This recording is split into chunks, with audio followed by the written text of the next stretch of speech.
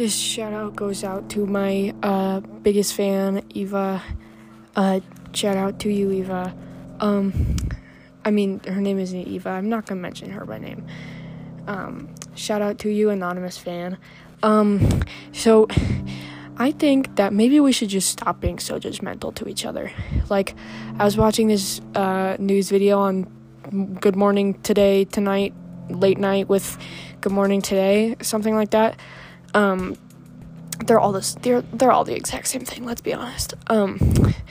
And I was watching how they were talking about how, like, you can get scholarships to some colleges with esports scholarships now, and they were saying how it's so dumb because you're just playing video games for a living. But, like, how is that any different from, like, playing golf and football and soccer for a living?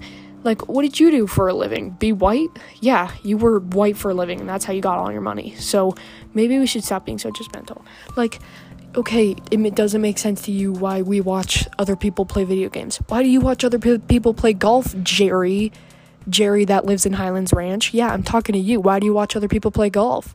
You're just watching them. Why don't you go out and play yourself? Come on.